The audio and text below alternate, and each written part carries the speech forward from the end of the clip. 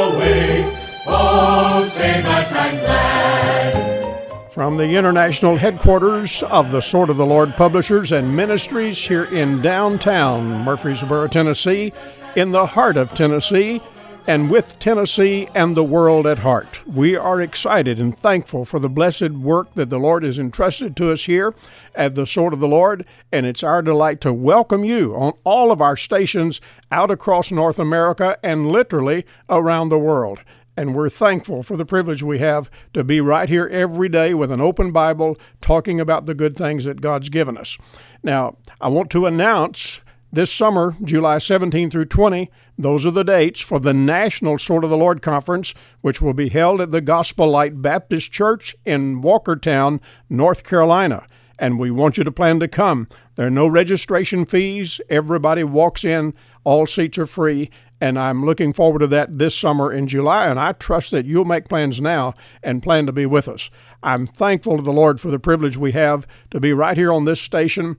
And as I noted earlier in the week, I've been dealing with a little bit of laryngitis, and so we're going to, for another day or two or three, we're going to plug in some things that I've done in some conferences, and I trust that it'll be a help to you, just like when we do the broadcast here right in the studio. So today and tomorrow, we're going to hear a message that I did at the National Sword of the Lord Conference, and it's one entitled, No Small Stir About That Way.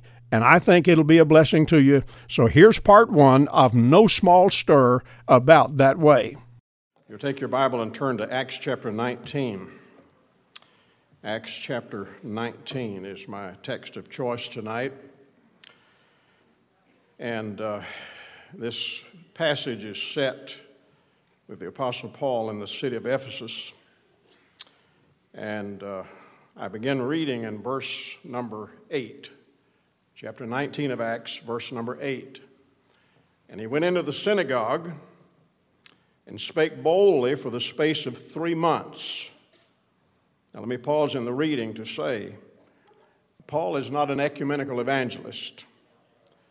And you said, but he was preaching in the synagogue. The synagogues they operated like this. They would have somebody stand up and read the Torah.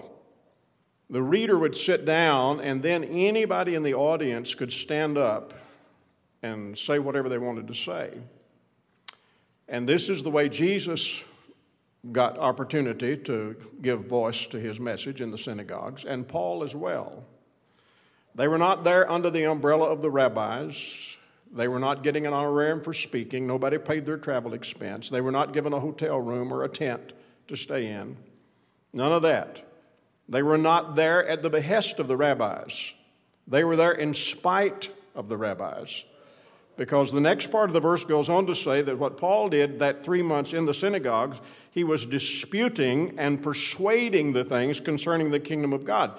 He was not there in agreement with the rabbis. He was not there, being buddy-buddy and establishing fellowship and having dialogue with them. He was disputing with them and persuading them away from what they were into what they needed to be into.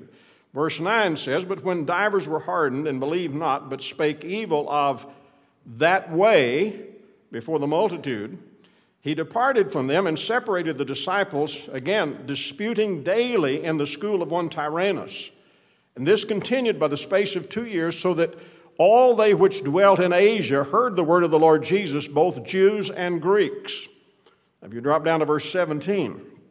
And this was known to all the Jews and Greeks also dwelling at Ephesus, and fear fell on them all, and the name of the Lord Jesus was magnified. And many that believed came and confessed and showed their deeds, many of them also which used curious arts. Now that's a reference to what we sometimes call black magic and witchcraft and other related things like that. These curious art, they brought their books together and burned them before all men, and they counted the price of them and found it 50,000 pieces of silver. So mightily grew the word of God and prevailed. After these things were ended, Paul purposed in the Spirit, when he had passed through Macedonia and Achaia, to go to Jerusalem, saying, After I've been there, I must also see Rome. So he sent into Macedonia 2 of them that ministered unto him, Timotheus and Erastus. But But he himself stayed in Asia for a season, and the same time there arose no small stir about that way. Now you notice in verse 9, that same statement, that way. Verse number 23, that way. You remember that in the early days with Jesus, those who were converted and began to follow him, they were sometimes called disciples because they were learning, they were learners. Later we get into the book of Acts in chapter 11, and at Antioch, the folks who followed there, they were first called Christians at Antioch because they were following Christ.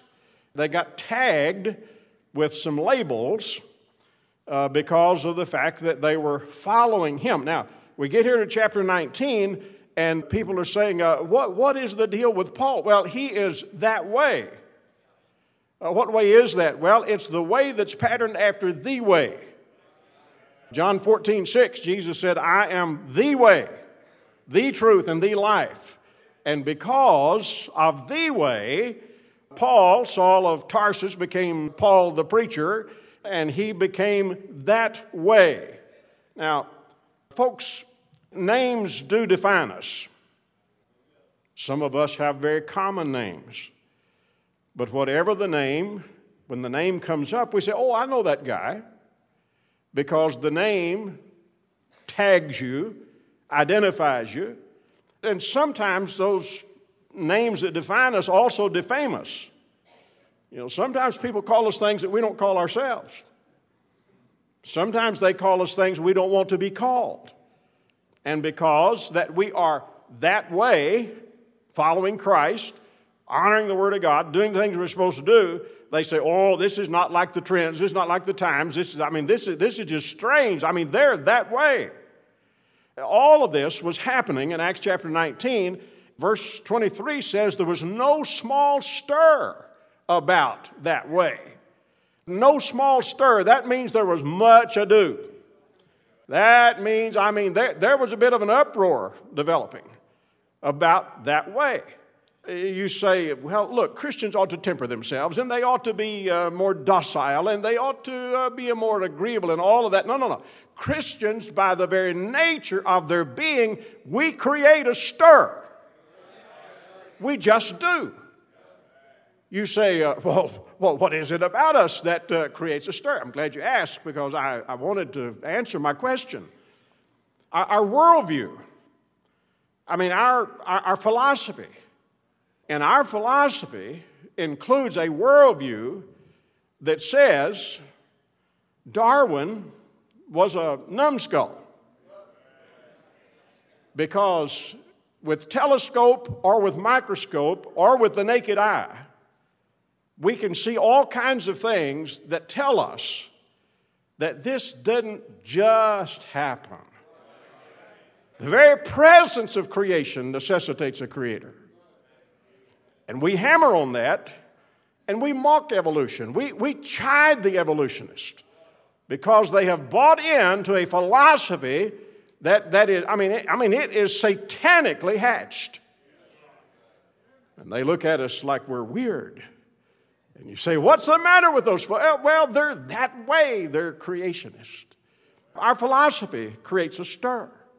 You know, even in so-called Christian circles, not everybody's real happy about the Bible. There are people, and some of them I suppose are Christians, maybe even good Christians, but they look at the Bible I've got in front of me, and it's like, well, we want to take out verse 12, and we're not sure about verse 9, and maybe that chapter, maybe that whole page needs to go, and they work it, changing it and turning it and twisting it, and all the while we're saying, no, this is the Bible, it's the Word of God, it's inspired, it's inerrant, it's infallible. We're not changing it, and we're not running with the crowd that changes it. We're not supporting the crowd that changes. They're not getting a nickel of our money. Now, it's just our position. And a lot of other things. Positionally. We preach salvation by grace, baptism by immersion, eternal security, premillennial, pre-trib, pre-mill on the second coming of Christ. We preach all of that, and we do it excitedly. We do it, unrelentingly we do it. And we're not backing off and saying, well, tell us how you feel about amillennialism. No, we're not going there. We do not believe amillennialism. So our position creates a stir. Even some of our brethren, some folks maybe that are genuinely saved, but they get off on some of this crazy stuff, and it's like they look at us and they're one of them. They're that way. Some of our practices create a stir. We do have standards. It's interesting. Everybody has standards to some degree. Just the fact is, a lot of folks just got lousy standards. But you just look. They have some kind of standard. But if we stick to a Bible standard, of course, we're legalists if we do that. But our practices create a. We get in the car and go to church every Sunday. Well, why do we do that? Why don't we go on Wednesday night? Why do we do stuff like that? Well, we do that because, it's our practice. We believe it's a Bible practice. And you tithe? Oh, my goodness, you tithe? Yeah, that's our practice. We're that way. Our preaching creates a stir. A lot of places these days, preaching has kind of fallen on hard times. Preaching ought to exalt Christ, and in like manner, it ought to expose the devil. It ought to expose the devil and everything that he's up to. I have said it, and I've said it, and I've said it. I said it when I was pastor. I say it now. No, nobody deserves a pass. It's amazing how many Christian people think that, you don't touch politics. Well, why is that? Get a pass? Hey, listen, politicians, public officials, whatever, if they do things right, we'll salute. But if they go do something crazy, stupid, what are we going to do? We're going to raise the flag and say, no way. You say, what is the deal with you folks with your preaching? Hey, we're that way.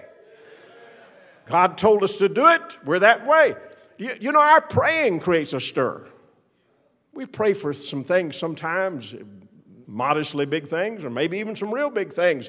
And God delivers it and gives it to us. And somebody says, whoa, how did that happen? I say, well, we prayed and asked God for it, and He gave it to us. And they look at us and they say, oh, wow. Yeah, we're not counting beads. And they look at us a little strange. How many times ago? How much did you pay in order to get that? No, we talked to God about it. We got an answer. Well, do you believe God answers prayer? Yes, we're that way. Our priorities create a stir. You among that crowd gets out and knocks on doors and goes door to door and goes all over town talking to people about Jesus? Yeah, we're that way. You that crowd that runs buses all over the place? Yeah, we're that way. And Christians create a stir being that way. Now, folks, I'm going to make another statement here. Christians do create a stir, and I'm going to say to you, it's necessary that we create the stir. Well, dear friends, we'll have to interrupt the message there, but tomorrow we'll do part 2 of it, and I trust it'll be a help to you as you listen to this preaching from the National Sword of the Lord Conference.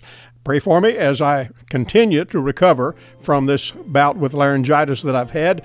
And in the meantime, I do hope that you'll write and let me know that you hear the broadcast. And if we're being a blessing to you, we'd love to hear that. So write me a note. First time you get a chance, we'd be pleased to hear from you. Write to me, Dr. Shelton Smith, at P.O. Box 1099, Murfreesboro, Tennessee, 37133. The email address is radio@swordoftheLord.com. And we look forward to hearing from you anytime. So I trust that you'll write, and we will look forward to being back here again tomorrow. So please plan to join us at this same time right here on this station. And until then, God bless you. Have a good rest of the day, and goodbye for now.